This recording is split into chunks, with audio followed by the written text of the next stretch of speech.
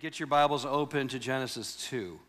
And while you're doing that, I'm privileged and just feel so honored to be here. It's been a joy to be here the last few days and be blessed by all the teaching and just the community and celebrating what God is doing. And so it's a joy to be here. I always consider it an honor anytime I get to speak from God's word to God's people and those where He is drawing. And many of you, maybe that's you. He's drawing you today.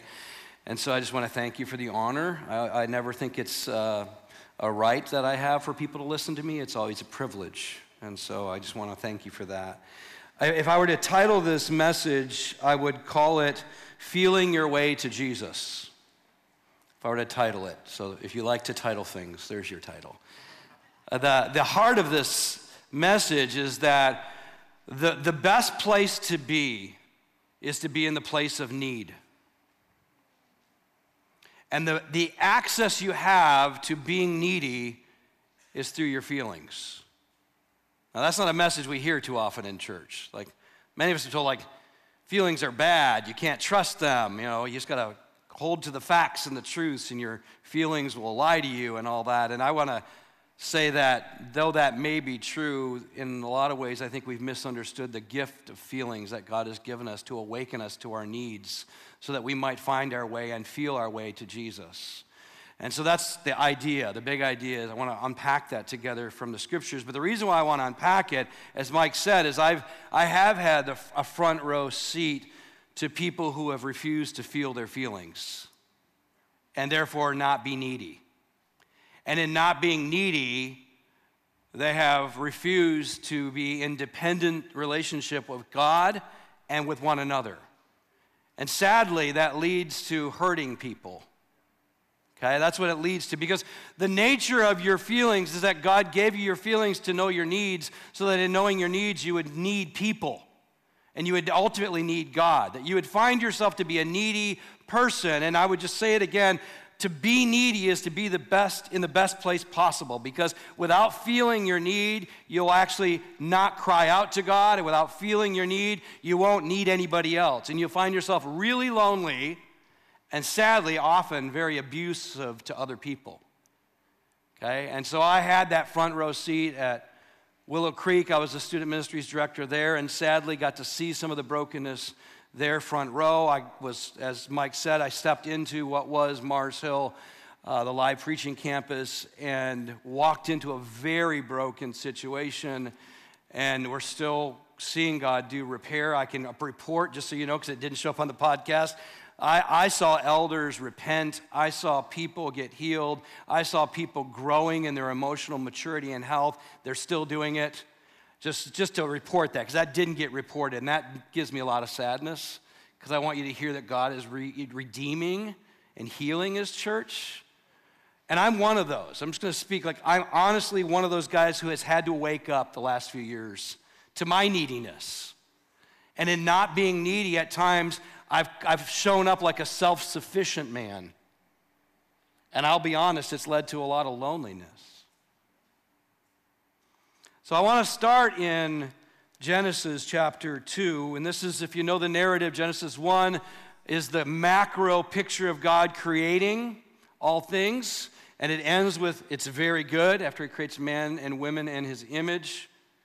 But chapter 2 is like the micro expression of how He did it, in particular created man and women. And so I'm going to start in verse 18, but just so you kind of know the narrative, we have now, man has been created, he's been put in the garden. Later we find out he's given the name Adam. He is given work to do in the garden, but in the Godhead, God the Father, God the Son, God the Holy Spirit, we now know that later on in the narrative of the scriptures. We wouldn't have known it right away here, but we now know that. And we have little clues about it, like in Genesis 1, let us make man in our image. So we already know in the Godhead there's this beautiful community of mutual connection and in interdependency within the Godhead. And so when God creates us, He creates us in His image to operate in the same way, to need relationship, to exist in community. And so if there are any of you, by the way, that are operating in isolation, this is a warning for you today. Don't stay alone. And there are others of you who I know are here for the conference going forward, maybe in starting a microchurch, or you're listening online and you're anticipating what that would look like. And I would just say, I don't care the size of the church, big or small, the tendency of all humanity is to move into isolation. And it's damaging to your being, and it's damaging to the very thing you're creating. And it tells the world a lie about God, frankly, because God doesn't live in isolation. So in this narrative, God says, verse 18, it's not good that the man should be alone. And I don't think Adam's hearing this. I just think this is the conversation in the Godhead. It's not good that man is alone. I will make him a helper fit for him. Now out of the ground the Lord God had formed every beast of the field and every bird of the heaven and brought them to the man to see what he would call them. Whatever the man called every living creature, that was its name. The man gave names to all livestock and to the birds of the heaven, to every beast of the field. But for Adam there was not found a helper fit for him. What do you feel when I read that? I want you to imagine, some of you are going like, oh great, you're going to make me feel today. Like, I would imagine that in the Godhead, this conversation, man is alone, maybe he doesn't know it. Maybe he doesn't understand how bad it is to be alone. So we're going to bring every single animal, every bird, we're going to have him name them all. And you can imagine, similar to Noah, they're coming in pairs, male and female, and he's naming all these creatures. Now, how long would that take? I don't know, but I would think it would take an awful long time. And if you could just imagine him going like, okay, there's another one, they're together, and another one, they're together, and they all seem to have a together. He keeps naming them, and after a while, it's like, I have no one. And I believe that God is giving Adam a gift in keeping him alone long enough so that he'll actually feel lonely for someone else. Now, my wife will often ask me how I'm doing, and I'm learning to show up with my feelings, and so sometimes I'll say I feel lonely. And in our unfortunate codependency and over the years, she would think that meant she did something wrong. And now it's her responsibility to fix my loneliness. And some of you, that's how you do all your relationships, right? But me saying I'm lonely is not some kind of indictment on though she's failed. It's a true statement about my neediness. And if I don't feel lonely, I won't want my wife. If I don't feel lonely, I won't be needy for relationship. And so some of you guys are going like, I'm going to avoid a loneliness as much as possible, so I'm going to stay on my phone and just try to pretend like I'm not alone. But the reality is you're just avoiding your need for relationship. And if you could just enter into this narrative and imagine what Adam is feeling and what God is determined to make sure he feels. He's wanting him to feel so lonely so that he will want so badly a relationship. And by the way, some of you have been doing that for a long time. You're sitting here, you're with people, but you're completely alone. And in some ways, you don't want to tell the truth about that reality because you're wondering if there'll be anybody on the other side of that to show up in your life. There are some of your marriages right now, you're very lonely because you've been living trying to not be needy for the other. Whenever I do marriage counseling, one of the first things I'll ask a couple is, tell me why you need her. Tell me why you need him. And if they have no access to their loneliness and their need for a companion, then we'll have no intimacy in that relationship. So God makes sure he feels the need. And in verse 21, the Lord God caused a deep sleep to fall upon the man. Now, I don't want you to miss this. In your neediness, God doesn't say, Adam, go figure it out. He puts him to sleep. Like, not only does he feel needy, but now he has no ability to meet his need by himself.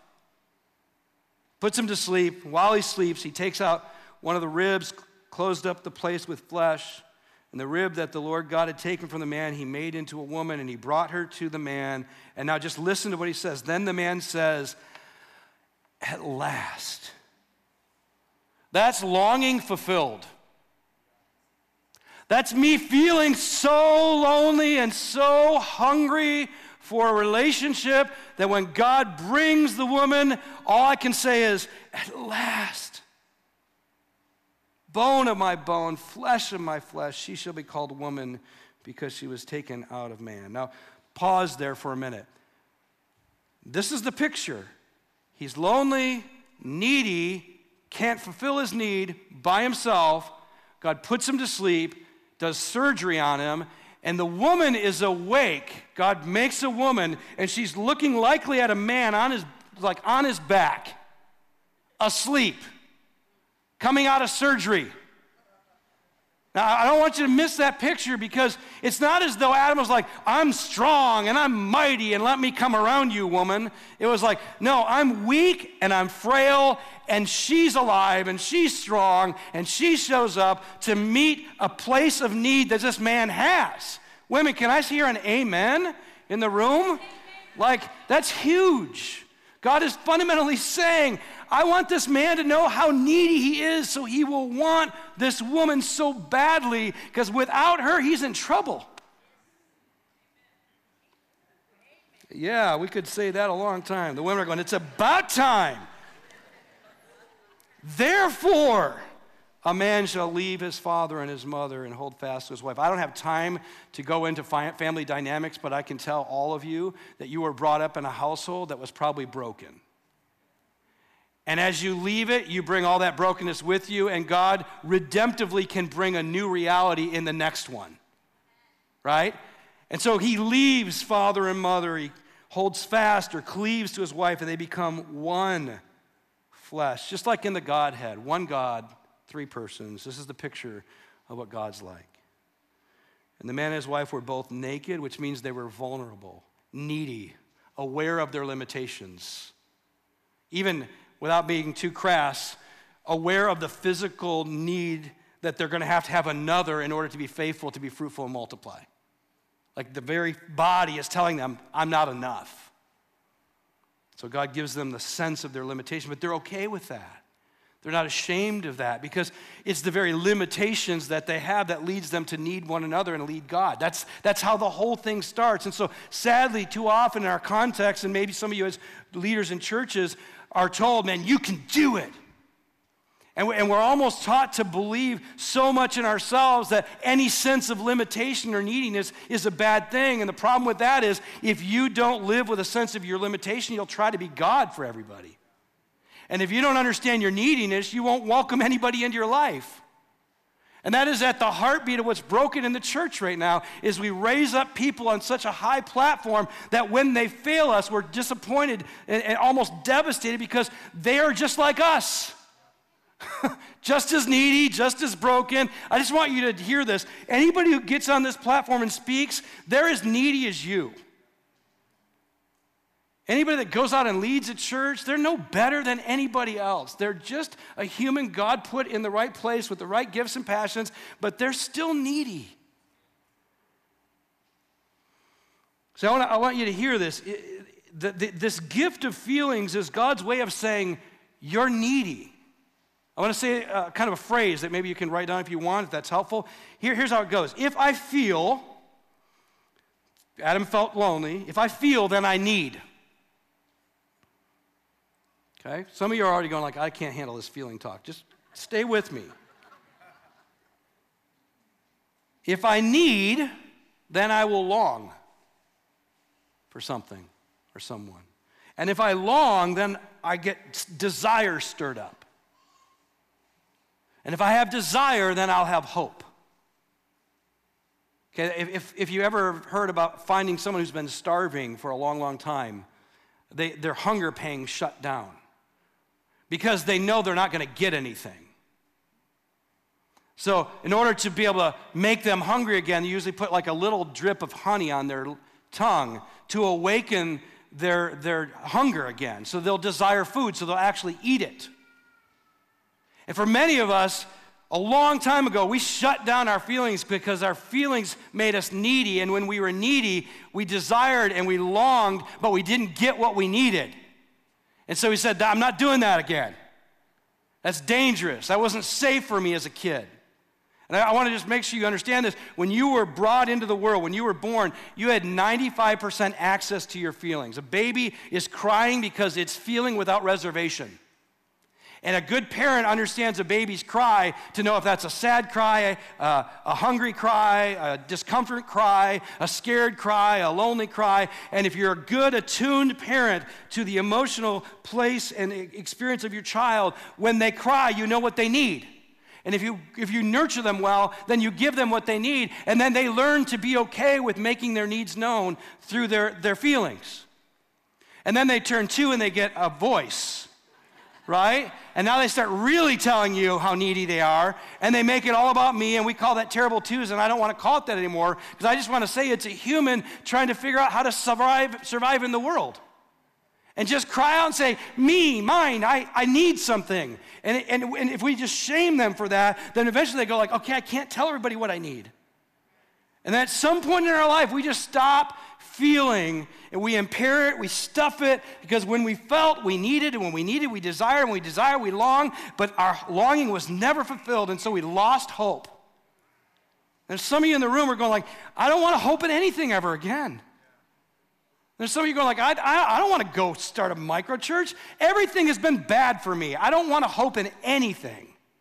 And I would just say, I hope that God wakes you back up to your neediness through actually telling the truth about where you're really at, and that you find in Him enough and in one another, you can actually be needy again. Because the church is supposed to be the most nurturing family on the planet. We should be the safest place to make our needs known. But we live in a broken world, so keep going. Chapter 3 in the story.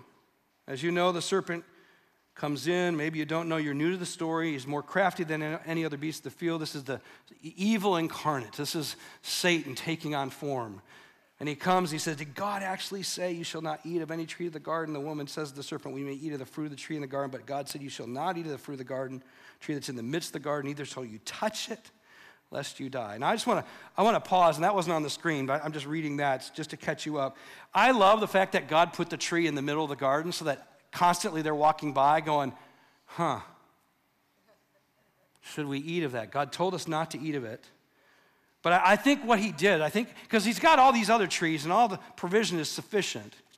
But I think that it's in the middle of the garden so that they would walk by, because to choose to eat the fruit of the tree is to say, we don't want to be needy for God ever again. That's the evil one's lie, is if you eat of it, you'll be like God. Well, they're already made in the image of God, so that already was a dumb kind of statement. But what he's really saying is you won't need God. Like, what would life be like if you weren't needy anymore? I mean, don't you want to not have to need God and need His provision and be so needy? And it's almost like he's going, you could be in a place where you would never need Him ever again. Do you want that? And that's the lie we are being told every single day. You could do this without Him. You could do this on your own. You can be an island. You can do everything you want with all of your own power and strength, and you don't need anyone.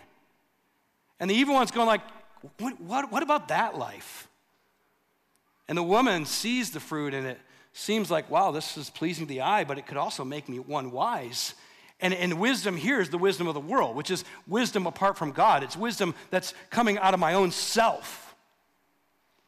And she eats the fruit and gives it to her husband who's with her, and the eyes of both of them are open, the scripture says in verse 7, and they now know they're naked. They're already naked. It was already there.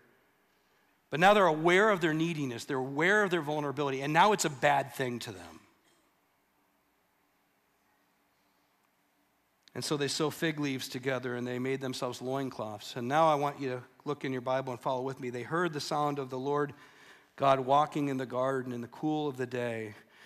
And the man and his wife hid themselves from the presence of the Lord God among the trees of the garden. But the Lord God called to the man, and He said to him, where are you?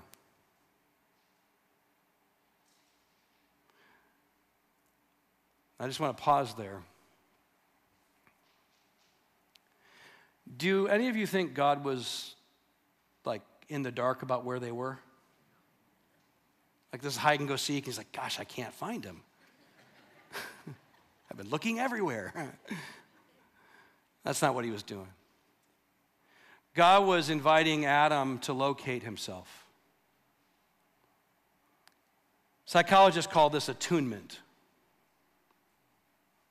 It's when I'm able to say, this is the truth about where I'm really at. And notice Adam's answer. When God says, where are you? He doesn't give him like a GPS location, right? And I believe that all Scripture is God-breathed. It's inspired by God, that every single word that we've been given is intentionally put in place so that we might be instructed in who God is, what he's done, and who we are, and therefore how we ought to live as a result of it. And so what does he say? He says, where are you? And Adam says, I heard the sound of you in the garden, and I was, say it with me. That's a feeling. Don't miss it. I was afraid. Earlier he was lonely, now he's afraid. Two feelings. But the problem here is, instead of being afraid and embracing his feeling of fear, he tries to impair his feeling. He tries to act like he could handle this, like he can overcome this, like he can do this without God. So what does he do? He goes and he hides. He says, I heard the sound of you, I was afraid because I was naked and I hid myself. And I just want to pause here because the beautiful posture of God towards Adam and Eve is that God comes to them in their brokenness and in their neediness, and he invites them to locate himself, which is attunement, which is God literally saying, can you imagine if you were with your little kid and they got a boo-boo and you're like, how are you doing, son? I'm hurt. And you don't go it's not a big deal. You give them a Band-Aid, right? You attend to it. So you attune and then you attend, and that's what's called attachment. So what does God do? He shows up and he says, where are you? I was afraid, so I hid. Well, that's Adam saying, I don't want to be afraid. Okay, by the way, fear is a gift.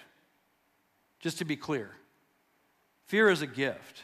Some of you guys are like, no, fear is bad. No, if you didn't have fear, you wouldn't cry out for help. Right? If you didn't know this was a messed up world, you wouldn't know that you need a Savior. Right? That's why the fear of the Lord is the beginning of wisdom. And don't misunderstand that. That's not fear of God like God's scary and I'm running away. It's God has given you a fear that tells you the world is bad, broken because of sin, and God is good and can save you from it. Right? That's why wisdom literature is all about the fear of the Lord and being the beginning of wisdom, and then learning how to navigate through a crazy world with God. That's what it's all about. So I have fear, and the fear was meant to drive me to God.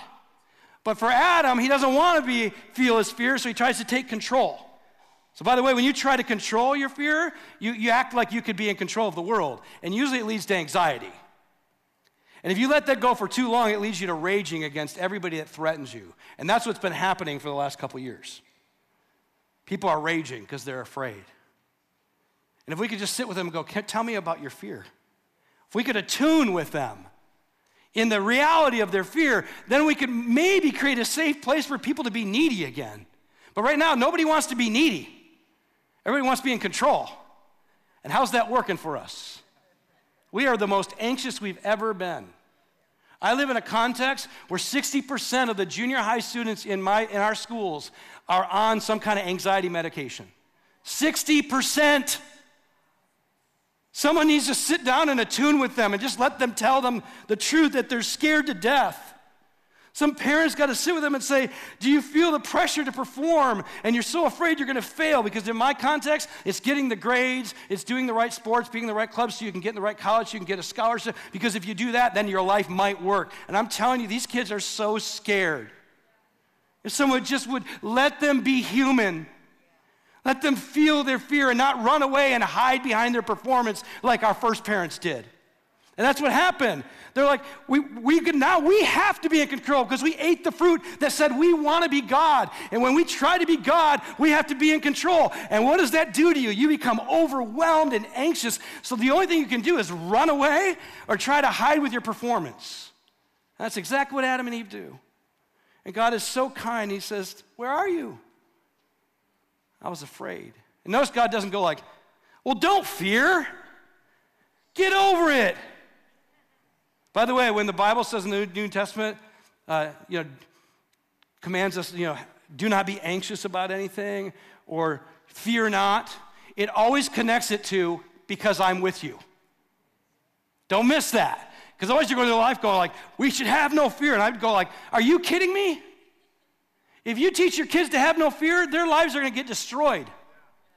You want to go like, hey, you know what? The fear of the Lord is the beginning of wisdom. There's a lot of reasons to have fear, and there's a God who will answer you when you say, I'm afraid. And he will come be with you and help you and provide refuge and comfort. Yes. So if any of you are going like, man, I've been saying don't be afraid, I just say like, be afraid. And then in your fear, cry out to the one who's in control, because you're not. Fear not, for I am with you. It's the kid who wakes up in the middle of the night with nightmares, and the first thing he wants is to get in bed with mom and dad and just have somebody say, it's gonna be okay. Now, if he didn't have fear, he wouldn't run to mom and dad, and therefore he wouldn't have a relationship. Please get this. Without feelings, we don't know our needs. Without knowing our needs, we won't press into one another. And therefore, we'll live isolated lives. And some of you are going like, yeah, you're still, this feeling stuff is getting me. I don't know. Read the Psalms. In fact, here's how it works. I'm going to go back to Genesis 3. God attunes with Adam and Eve. Basically, he lets them show up honestly with their emotions. I was afraid. And then God creates a place that we call attachment. So attunement is the means by which I make my feelings known. Attachment is the safety I have that you won't leave me when I do. Okay, attachment is what's necessary for relationships to happen. We've got to have somebody who says, tell me the truth about what you're going through, and just so you know, I won't leave you or forsake you. And the Bible calls that Hesed love, the Hesed love of God, the loving kindness of God, the mercy of God that will never fail. And even if you're unfaithful, he won't be unfaithful. He will always be there for you, no matter how messy it is. And the psalmists are full of people going, my God, why have you forsaken me? That's fear and loneliness coming together. God, why do my enemies seem to prosper? Do you not love the righteous? The Psalms are messy explanations of someone's emotional world, and you get the Psalms wrong when you read them as though they are definitive statements of reality and truth. That's not what they are. They're the freedom that God has given his people to tell the truth about what they're going through. That's what they are. He's saying, attune with me, tell me what's going on, and I'll attach to you. I will not leave you or forsake you. And at the end of the Psalm, we get alignment. So attunement is, I can show up. Attachment is, God won't give up. And alignment is, God will redirect me in the right way to go because I can trust his direction. That's how it works, okay? So if you read a psalm, especially Psalm 22, which Jesus quotes from the cross, my God, why have you forsaken me? You keep going, that's attunement, okay? I'm scared to death. I'm alone. But if you keep going, it shows that God will not leave you. And then by the end, he will rescue you. And we know that Jesus' cry of, my God, why have you forsaken me, ends with God saying, I didn't. I raised you from the dead. I just want you to hear this. Jesus was really needy. He was the most neediest person that ever lived. Some of you are going like, what? Let me say it this way. Jesus was the perfect human. And Jesus was also the perfect human who said, I can do nothing apart from what I see the Father doing. What is that? That's attachment. That's attunement and attachment. It's like, we're in line with each other. We're together in this forever. And I will only do what you tell me to do. Attunement, attachment, alignment. Do you hear all of it? Okay, so I'm just going to walk through some of this with Jesus, because some of you guys are going like, yeah, Jet, Mike brought in some kind of psychobabble guy to speak, and yeah, what does this have to do with Jesus? Like, we're all about Jesus here. By the way, so am I. So I want to take you there. Let's go look at Jesus. If you want to turn in your Bibles, turn to Matthew 5. We're going to get there in a moment.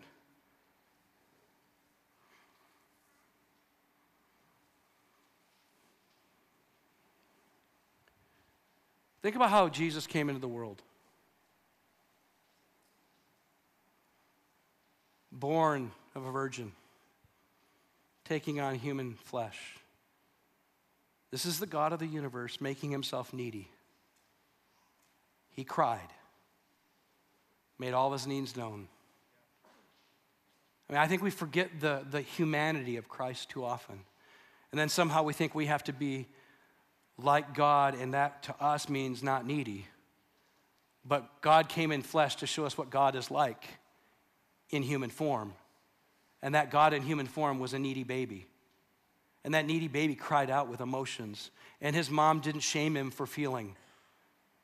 Okay, now we don't know all that Mary did, but she's not perfect either, to be clear. But what is Jesus known as? What's one of his titles?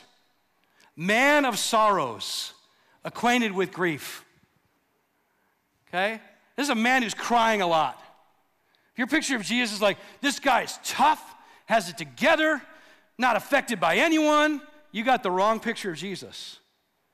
Because Jesus is weeping over Jerusalem, saying like a mother hen, I wanted to gather you together, my little chicks. I just weep over you. He weeps at his friend's tomb, Lazarus, even though he's going to raise him from the dead, and he knows it, but he still enters in the moment and attunes with the reality of death. He says in his Sermon on the Mount, Matthew 5, blessed are the poor in spirit, for theirs is the kingdom. That's the most needy place you can be. You're so stinking poor in your heart. And then the next verse, blessed are those who mourn, for they will be comforted. What is that? That's attunement, I'm sad. Attachment, there's someone with me. And I'm going to receive alignment, comfort. And in this case, it's the comfort that God won't leave me, that his Spirit will be with me. Let me do a check-in with you. Where are you at right now? Where are you? Anybody sad these days? I have a lot of sadness. My best friend took his life 2 years ago. I've watched some of my friends in ministry commit suicide. I'm seeing the church look nothing like Jesus these days, and I'm just sad. And if I don't feel that sadness, I won't cry out for God to comfort me. And you know what will happen? I'll just harden my heart. Because when you try to manage or stuff your emotions, you try to not be needy. And when you try to not be needy, you become a hard person. And a hardened heart is the result. But instead I say, I'm sad like my Savior Jesus. And I need comfort from the Spirit. And I need to know that I have a high priest that can sympathize with my weakness, because he was tempted in every way just like us, but without sin, Hebrews says. And yet he wept, even though he knew it was all going to get better. Like, don't miss that. Everyone's like, hey, it's okay, it's all going to be better. No, let someone just mourn the reality of what they're in. They need comfort. They don't need consolation. They don't need you to push them faster through the reality of what they're going through. They need to just invite the Holy Spirit to be the presence of God, bringing comfort just like Jesus received. And Jesus wasn't just sad, he was also really angry. He enters into the temple, and he looks at what they're doing. They're keeping people from coming to God. And he turns the tables in his anger, and it says, passion for your house has consumed him. Passion for the house of God. And we call the cross, the walk to Calvary, the passion of the Christ. Why? He was so angry. And anger isn't a bad thing. Be angry and do not sin, Paul commands the church in Ephesus. Anger is a passion for what ought to be. And it gives you a voice to speak out. Martin Luther King was an angry man, and it was good because he spoke out against injustice. He had passion for what was right. When you say no to your anger and you stuff it, you become a depressed person. And then you just become apathetic. Who cares? Nothing matters. No, be angry. Be angry and do not sin and do not let the sun go down in your wrath, which is another way of saying don't stuff it in the dark. Just before that, Paul says, speak truthfully one another. Put away all falsehood. In other words, attune. Tell the truth about what's really going on inside. And then attach. Be safe enough for people to handle it. Don't walk away from each other. Be kind to one another. Let them show up. And then align where needed. You're angry. You're angry about the right stuff. Let's talk about how we can pursue God's justice in this moment. Jesus also felt fear. Some of you go like, what? Jesus was never afraid. Have you read the Garden of Gethsemane story? He's agonizing. His friends have abandoned him. He feels really lonely. Oh, couldn't you just stay with me and pray? And that's a human. Jesus is needy for friends. Be with me in my worst hour. Don't leave me alone. I'm lonely. He's afraid. So he goes, no, he wasn't. Read it again. Do not wash over it with some kind of like dehumanization of Jesus Christ. He's agonizing. He's saying, Father, please. I mean, he's going to face crucifixion. If you don't have some fear about that, you're a sadomasochist. Like, you're a crazy person, right? He knows what he's going to go through. And he says, Father, if it's possible, let this cup pass from me, but nevertheless, not my will be done, but your will be done. When Jesus went to the cross, he knew what he was about to do. He wasn't just going to suffer and die in the most torturous way. He was going to take on all of our sin. Now, if that doesn't lead you to tremble, then you've misunderstood the nature of our wickedness and rebellion against God. And then he's on the cross. His friends have abandoned him. They've denied him. One has betrayed him. So he's hurting. Don't miss this. Jesus is hurting. That hurt. I just want you to hear this. It's okay. You have a high priest who was hurt for you.